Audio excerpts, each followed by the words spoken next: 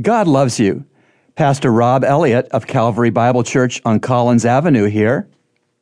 Let's talk about Christmas and conflicting opinions. Not everyone was happy that Jesus, the baby king, was born.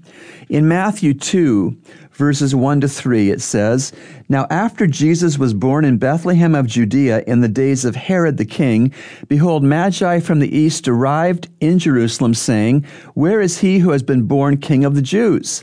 For we have seen his star in the east and have come to worship him.' And when Herod the king heard it, he was troubled, and all Jerusalem with him." Insecure, King Herod was troubled, jealous, furious, and murderous. On the other hand, 3 wise men were grateful, expectant, and worshipful. Here's the deal. Jesus still either makes you mad or glad. Jesus is not vanilla. Jesus divides persons. Where do you land with respect to Jesus? Are you mad or glad about his claim to your life? Let me be clear.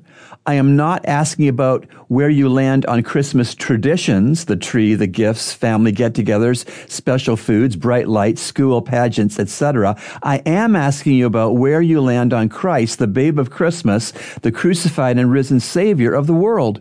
Where do you land with him? I certainly wish you and yours a beautiful, Christ-centered Christmas. Remember, God loves you, and he's proven it with Jesus' cross. Today's encouragement has been brought to you by the Christian Counseling Center located at number 58 Collins Avenue.